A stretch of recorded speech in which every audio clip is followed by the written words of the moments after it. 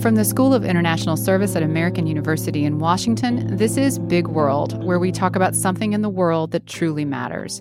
Corruption is something people love to rail against. When we do, it's always someone else who's corrupt. Some politician, some real estate developer, some president. But it's never the people we support who are corrupt. And of course, it's never us. That's the magic of corruption. It's always something being perpetrated by someone else.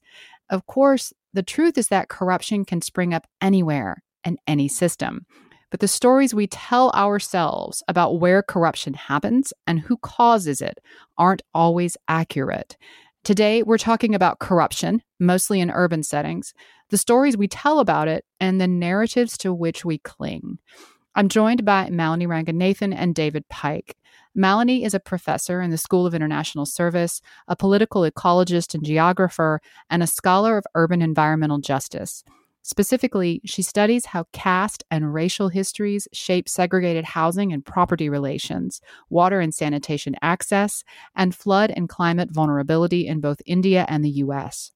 David is a literature professor in AU's College of Arts and Sciences. He's the author of numerous books and articles on medieval literature, modernism, film, urban fantasy, and global urban culture. Together, Malini and David are also co-authors, along with Sapna Doshi, of Corruption Plots, Stories, Ethics, and Publics of the Late Capitalist City. Malini and David, thanks for joining Big World. Thanks for having us. Thank you. All right, first question for both of you. What was the inspiration behind this book? Why did you want to tell this story now? And why did you want to tell it this way? Malini, I'll start with you. The first 2 decades of the 21st century have seen an explosion of corruption-related scandals that have captured global headlines.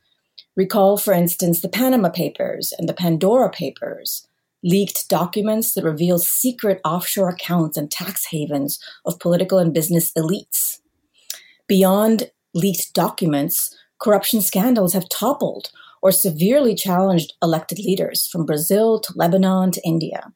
Even in the U.S., we saw anti-corruption slogans being mobilized across the political spectrum in the 2016 presidential election.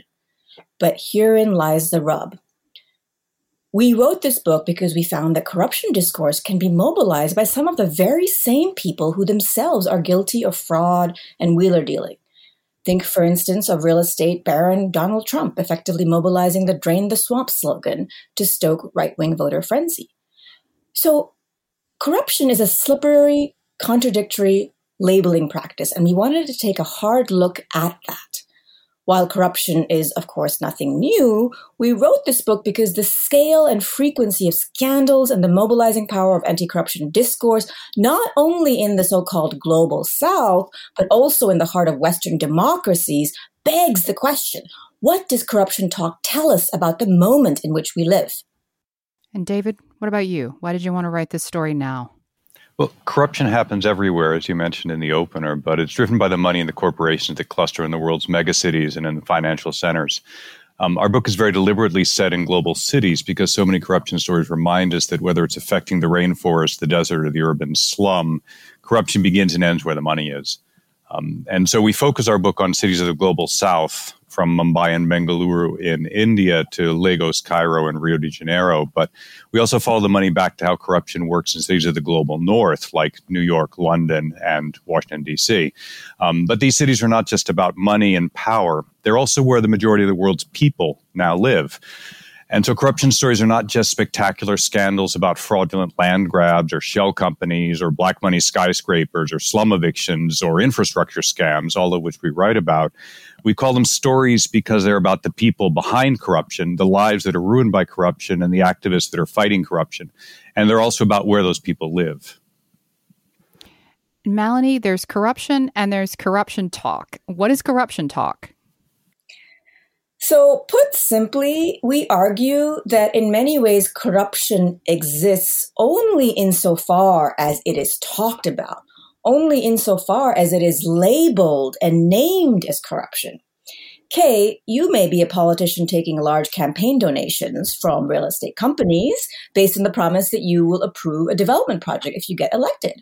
Or I may be a major developer that has gotten a backdoor approval to flout an environmental regulation to build on a wetland.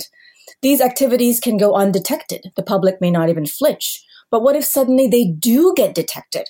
What if suddenly they get thrown into the spotlight? Then they have a higher chance of being called corruption. So we define corruption talk not by any kind of pre-given barometer of what is and what is not corruption, but rather as a kind of storytelling practice that calls attention to wrongdoing during moments of rupture. It's a naming practice that calls attention to what is understood as the unethical exercise of power, even when that exercise of power may not necessarily be illegal. So we all know that what is legal is not always what is ethical. So we want to disrupt common sense notions of corruption that simply equate it with illegality or graft. We pay attention to the word associations, the visual imagery, the emotions, the spaces through which corruption stories come to life, through which the corruption label is enacted and made public. This is what we mean by corruption talk. And David, talking about the connotation that words have, the word plots has a nefarious connotation for sure. So why did you and your co-authors title the book Corruption Plots? Well, it came out of our unusual collaboration. Usually when academics collaborate, they're still in the same field or the same discipline, but we're not. I'm trained in humanities, and Malini and Sapna are trained in the social sciences. So one of the first things that we had to do to write this book was find a vocabulary that not just that we could agree on, but that made sense in our different disciplines, in geography and ethnography and in literary studies and film. So we knew that we were writing about stories. Whether they were stories told by journalists and activists, by displaced slum dwellers, or by novelists and filmmakers. And all stories have plots. They take a bunch of events and they turn them into a compelling narrative. That's why we watch something or listen to something, because it has a good plot. So every corruption story involves a scam or a scheme. It uncovers a plot. And because every corruption story takes place in space and time, it's also about the literal plot occupied by an apartment building, a skyscraper, a slum, the plot of land.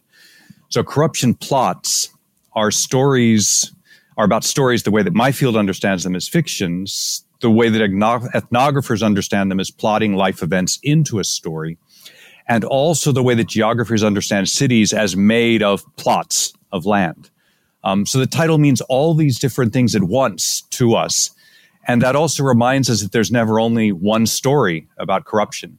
What we call a corruption plot is the collection of different stories, of different perspectives, and of completing claims to shared space in a very crowded world, which all cities are, more and more crowded. I love that. I love it when a title can have multiple meanings and they all resonate and support each other. And as you said, it's a little unusual to be collaborating across disciplines this way. I don't know how often each of you has researched a project like this with other scholars, let alone across disciplines, as opposed to on your own. And I am curious to hear from each of you, what is your favorite anecdote from your research for this book? And I can start with you again, Malini. So we were in both Mumbai and Bangalore in 2018, and these are very large cities. Mumbai especially is a financial powerhouse of the country, but both of them are really known for very rapidly transacted real estate. So all of us were there, David, Sapna, and myself, and we were doing combined fieldwork early that year. And we were taken on a scam tour by an anti-corruption and anti-eviction activist who we talk about in the book, called Simpreet Singh. And he took us to iconic, high-profile real estate scandals and land grabs that he had exposed, that were also talked about in the media. And at times we had to pinch ourselves, Kay, because it was hard to know whether this was real life or if we had entered the films and the novels that we were actually studying and writing about in the book. So the stories seemed quite fantastical, but they were happening in real time, in real life. So our favorite anecdote comes from this slum slated for redevelopment. That is to say, the land was to be turned over to a commercial real estate developer and developed for market rate housing. And the slum dwellers, some of whom would be able to retain the housing there, but some of whom wouldn't. And so it's a very controversial process in cities like Mumbai and Bangalore. And this particular slum called Vikhroli Parkside was the setting for a quite incredible corruption scandal. So we enter the slum, and Simpreet, the activist, introduces us to another activist, Sandeep Yole, who has long lived in the slum, and he's been very active in the social and political affairs of the slum. So we follow Sandeep up a narrow staircase to a second-story basti, which means a slum or settlement in Hindi, office. And he unlocks the door of his basti, and we see what can only be described as a hoarder's paradise. There are dust-laden books everywhere piled high from the floor to the ceiling on subjects ranging from cooking to constitutional law. The floor is cluttered with cardboard boxes. There are reams of newspapers and dusty old files. There are old electronics. And the air is obviously really thick with sort of mustiness and our dumbfounded looks. So we clear space on the floor and we set up some chairs. And over the course of listening to his very fantastical plot, we come to understand that one function of this mess is to camouflage, is to conceal cell phone cameras. For me, this was near the beginning, if I remember our research, and this was one of the first times I'd done field work. So this was a new experience to me. I'd done site-specific research in many places around the world, but I'd never been this involved with individuals explaining, talking about their lives and sharing their lives. And this was, of course, felt to me like Bollywood. So I knew it from that angle, and also that seemed to be how Sandeep was understanding it. So he was videotaping a sting. He showed himself receiving a bribe from a developer, which he was secretly filming. He then it was an enormous bribe. I can't even remember the numbers, but it was crazy. He then posted the sting video, which implicated not only the developer but also the state agency that had entered into an agreement with the developer. The video went viral. It racked up millions of clicks. You can still watch it on YouTube. It's still there unless somebody took it down since this went to press. And it made the primetime news. So it was a sensational story that was both a story like a film, but with real world consequences and real world players. And so it really, for me, it both crossed the boundaries of our disciplines and also spoke to each of our disciplines in different ways. Yeah, and I think it was so interesting when I was reading this part of the book, talking about crossing over the disciplines, your description of his office as what can only be described as a hoarder's paradise, and the thinking about the dust. I could practically feel my nose starting to tickle, like I was going to start sneezing. I just see myself there. You can really picture it. And then to realize that isn't a plot from fiction, that's something that's happening. It was really very interesting. David, the book is replete with references to actual books and films, including Graceland, Brown Girl in the Ring, Kala, and Last Man in Tower. From your perspective, in your discipline, what does fiction, including satire, teach us that fieldwork cannot? So fieldwork, as I discovered doing this research, because I didn't speak the language most of the time, so I was mostly just watching and observing. So it gives us lived experience in the form of stories and also in the form of these spaces, these actual plots, what actual people tell us about what actually happened to them. This is essential for understanding how it feels to be in the middle of a changing city, to be displaced from your home, to be caught in a flood. Fictional films or novels also tell us stories about lived experiences, but they can knit together multiple perspectives, multiple experiences, and multiple times and places. They can imagine perspectives that we can't know directly or that don't yet exist. They can tell us what might have happened in the past to lead to the current moment, or what might happen in the future depending on what we do or don't do as a consequence of what's going on in the present. They can condense complex phenomena, let's say the climate crisis, into a single cataclysmic drought or flood, or they can embody the shadowy schemings of global finance into a single evil developer in order to expose the injustice of slum renewal in a biting satire. For us, in this book, you need all kinds of corruption stories. You need the personal histories, you need the journalistic exposés, and you need the large-scale fictions to really understand the complex plots that circulate around apartment buildings or peripheries or slums.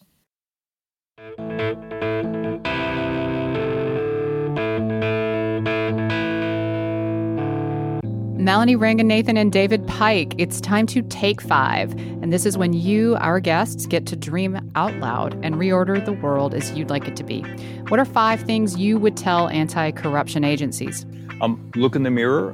You have good intentions, but remember that corruption is everywhere. It's not just in the other places. It's going on in the global north, even if it's not called corruption. So look in the mirror and understand your own position within what you're trying to understand and to change. And number 2, going along with the self-reflection, I would tell anti-corruption agencies to stop imagining corruption as only carried out by bureaucrats or government agencies in the global south, right? It's very much also practiced by corporations, by entities that blur public and private power, and it's sort of networked through the economic system. So rather than always searching for it elsewhere, right, we have to also look much closer to home, as David said, and we also have to find that corporations are complicit in political corruption. So the third would be pay attention to stories, because corruption doesn't happen in a vacuum. It happens within situated places, situated humans, situated conventions, situated laws. So everything that happens within a context, and the way people understand those contexts and the way we explain them and work them out is by telling stories about them. So we need to listen to the stories as opposed to just looking at the very end. We have to think about the process and think about the different stories and the ways that different stories are told differently in different places, and understand all that part, the forms that corruption talk takes, because the form that corruption talk takes is actually what makes corruption talk. It doesn't exist outside of those stories and outside of the persuasion that those stories make happen. Number 4, I would say listen to activists who are on the ground fighting housing discrimination, fighting slumlords in DC, which of course there is a really important housing movement in our own city here, fighting slum evictions, fighting the theft of wetlands and lakes and forests, right? These are activists who are identifying the unethical uses and abuses of power as far as the contemporary city goes. And I think it's really important that agencies that are committed and invested in anti-corruption actually listen to the activists. And then I would say number 5 is that since we have focused so much on the art of storytelling, we must realize that not all corruption plots are created equal. Some have more traction and purchase in the world. For instance, when Trump rallied up his base around election fraud, right? That has a story that has much more emotional charge than another story that someone might be telling. And so we really need to be careful of and cognizant of the power relations that shape corruption plots and corruption stories. And we just need to be attuned to the entanglements between power and corruption. Thank you. Malini, you examine a number of case studies in the book, and one I wanted to ask you about in particular. What was Operation Clean the Nation, and what does it teach us about corruption narratives? So this is a really important story. This name, Operation Clean the Nation, is used by Nigerian-American novelist Chris Abani in his novel Graceland to refer to a massive government-led cleansing or eviction of a slum called Maroko in Lagos, Nigeria. But the campaign discussed in this wonderfully written novel, which I would encourage our listeners to go and read, is based on real-life events. In 1990, 300,000 slum residents were displaced from Maroko, the actual name of both the real-life slum as well as the slum covered in the novel, by then Governor of Lagos, Colonel Rasaki. So it was an extremely violent event. Rasaki dispatched bulldozers, firearms to crush the resistance. And the official justification for the eviction given in both the novel that Abani goes into, and in history, if you read academic articles or newspaper articles about this, was that Morocco's residents, the urban poor, the working class, were considered illegal squatters. And this was sensitive, wetland, ecologically sensitive land. They were considered eyesores. They were considered pussy eyesores, that were thought to be dangerous and dirty, a threat to society. And in fact, autocrats have long been known to do these so-called cleansing campaigns, particularly targeting the bodies and homes of working class, urban poor groups. So in India in 1975, which we link this back to, then Prime Minister Indira Gandhi, in a period called the Emergency, dispatched bulldozers to raise slums in Delhi that were largely Muslim occupied to the ground. So again, under the pretext that these were illegal squatters, but also political threats. So what the novelist does is to show someone like Abani, I think, and also Rowington Mystery that talked about this period of Delhi's history, is to show the utter hypocrisy of this so-called cleansing, right? It's not the poor and the working class and the squatters who are a moral blot on society, of course, but it is the fattened autocrats, the international and domestic elite who support them, who are corrupted to the core. So Clean the Nation is a great kind of window into these hypocritical processes that are often carried out by the elite in the name of cleaning, right? But actually we know through reading such works and such understanding such histories that, we really understand who the filth and the rot are in the first place. And there's a lot of evocative language that I think is used in the book and around your discussion of it. I mean, pussy eyesore may be the most evocative term I've ever heard. But just thinking about filth and who is clean and who is dirty and who is perceived that way and what society says about certain groups of people. And Malini, you pay attention to social difference in the book, especially to caste, race, class, and gender. Why does social difference and inequality matter to the study of corruption?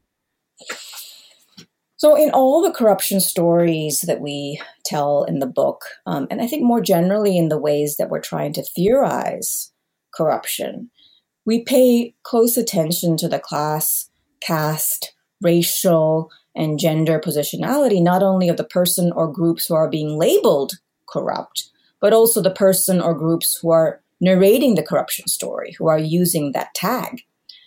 So, for instance, we're aware of that the privileged, securely propertied middle class often claim the moral high ground and blame, as was just seen, right, the caste or racially oppressed or class oppressed poor, or even sort of politicians for being corrupt. But what we try to uncover in the book is the middle class themselves certainly aren't guilt-free. And they themselves get embroiled in machinations, in intrigue and gossip and sort of backdoor dealing in the multi-story building, which is the sort of place for middle-class respectability par excellence. So I think with any storytelling practice, it's important, right? But, especially corruption that's so ethically charged, it's important to pay attention to the storyteller and also who the story is being targeted at, and try to understand that story as coming from a matrix of social difference, and also being targeted to people of particular kinds of backgrounds. And I think what we're seeing today is also this continuation of the use of corruption talk to kind of denigrate particular groups or other particular groups. And we see this in the turn to the global right, where nationalist leaders are mobilizing corruption talk to criminalize and other racial, religious, or ethnic minorities.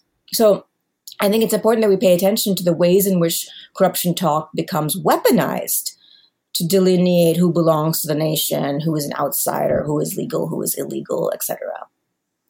It's so interesting what I was saying at the beginning about how corruption is always something that someone else is doing. And when you talk about how the dialogue around this tends to go up and down from the middle. So there's this tendency to punch down, and the working poor, minorities, people who are living in situations that the middle class would say, this is a dirty place, this is a not safe place, this is corrupt. And then it's sort of easy to turn that narrative toward politicians, and specifically they point it toward each other all the time of the person, my opponent is corrupt and I am not corrupt. No, they're very corrupt.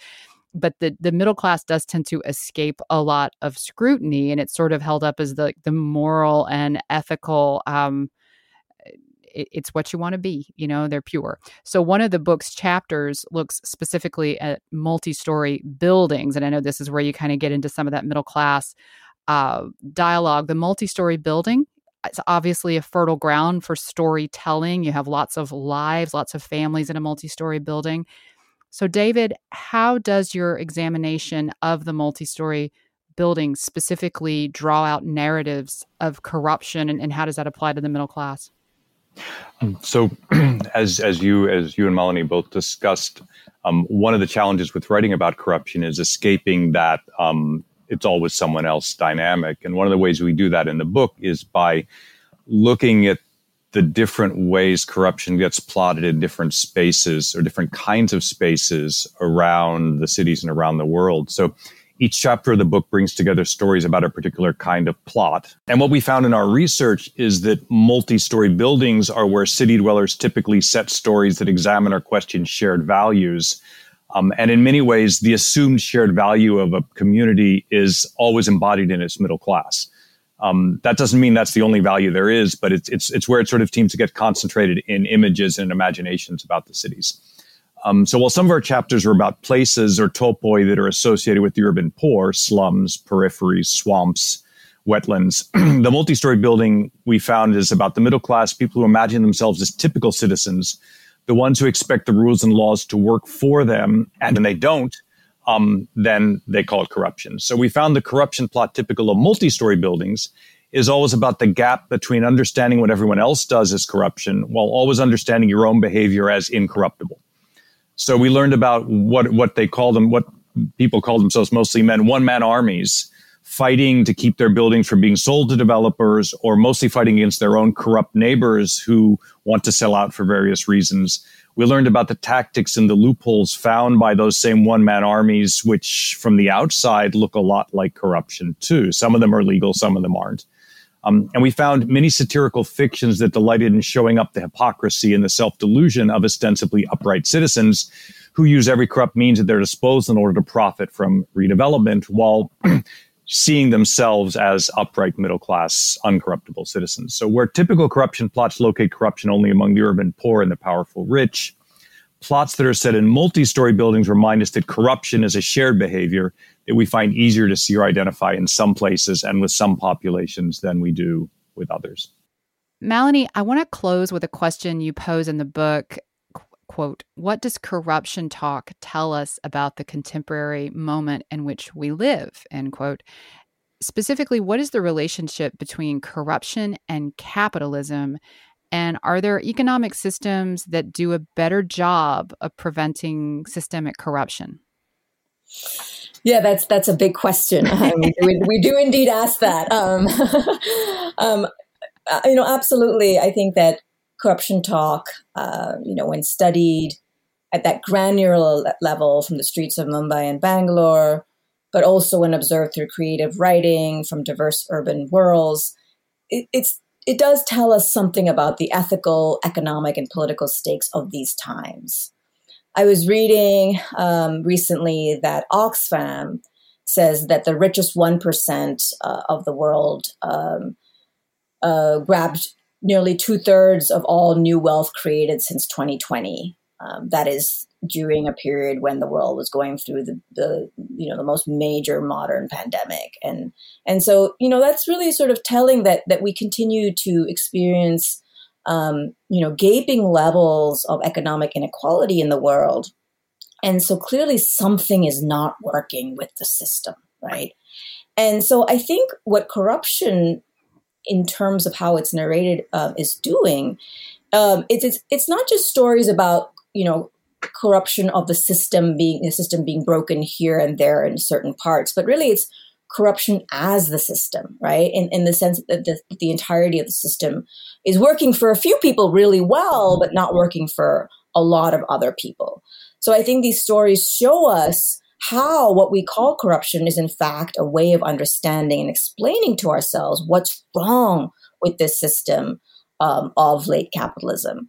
And I think in that way, capitalism and corruption are inseparable from each other. I think that's a pretty profound kind of insight that we put forward, in ways that absolutely fly in the face of major anti-corruption organizations such as Transparency International or the World Bank, which sort of says, more capitalism can fix corruption. I think we're saying that actually the two really go together. On the other hand, we're also saying that we need to pay attention to how corruption discourse is used opportunistically, by certain people and groups and leaders in quite regressive ways, right? How, as I mentioned, autocrats successfully mobilize anti-corruption discourse to win or thwart democracy, win elections or thwart elections, right? And so, ultimately, to answer your question on alternatives, I think we need many more checks and balances than the status quo is willing to institute right now. We need cooperative, regenerative, pro-labor, pro-environmental economies rather than economies that veer towards wealth hoarding for the few. Malini Ranganathan and David Pike, thank you for joining Big World to discuss urban corruption. It's been great to speak with both of you, and I learned a lot. Thank you. Thank you so much. Big World is a production of the School of International Service at American University. Our podcast is available on our website, on iTunes, Spotify, and wherever else you listen to podcasts. If you leave us a good rating or review, it'll be like waking up thinking it's Monday and realizing it's still Sunday. Our theme music is It Was Just Cold by Andrew Codeman. Until next time.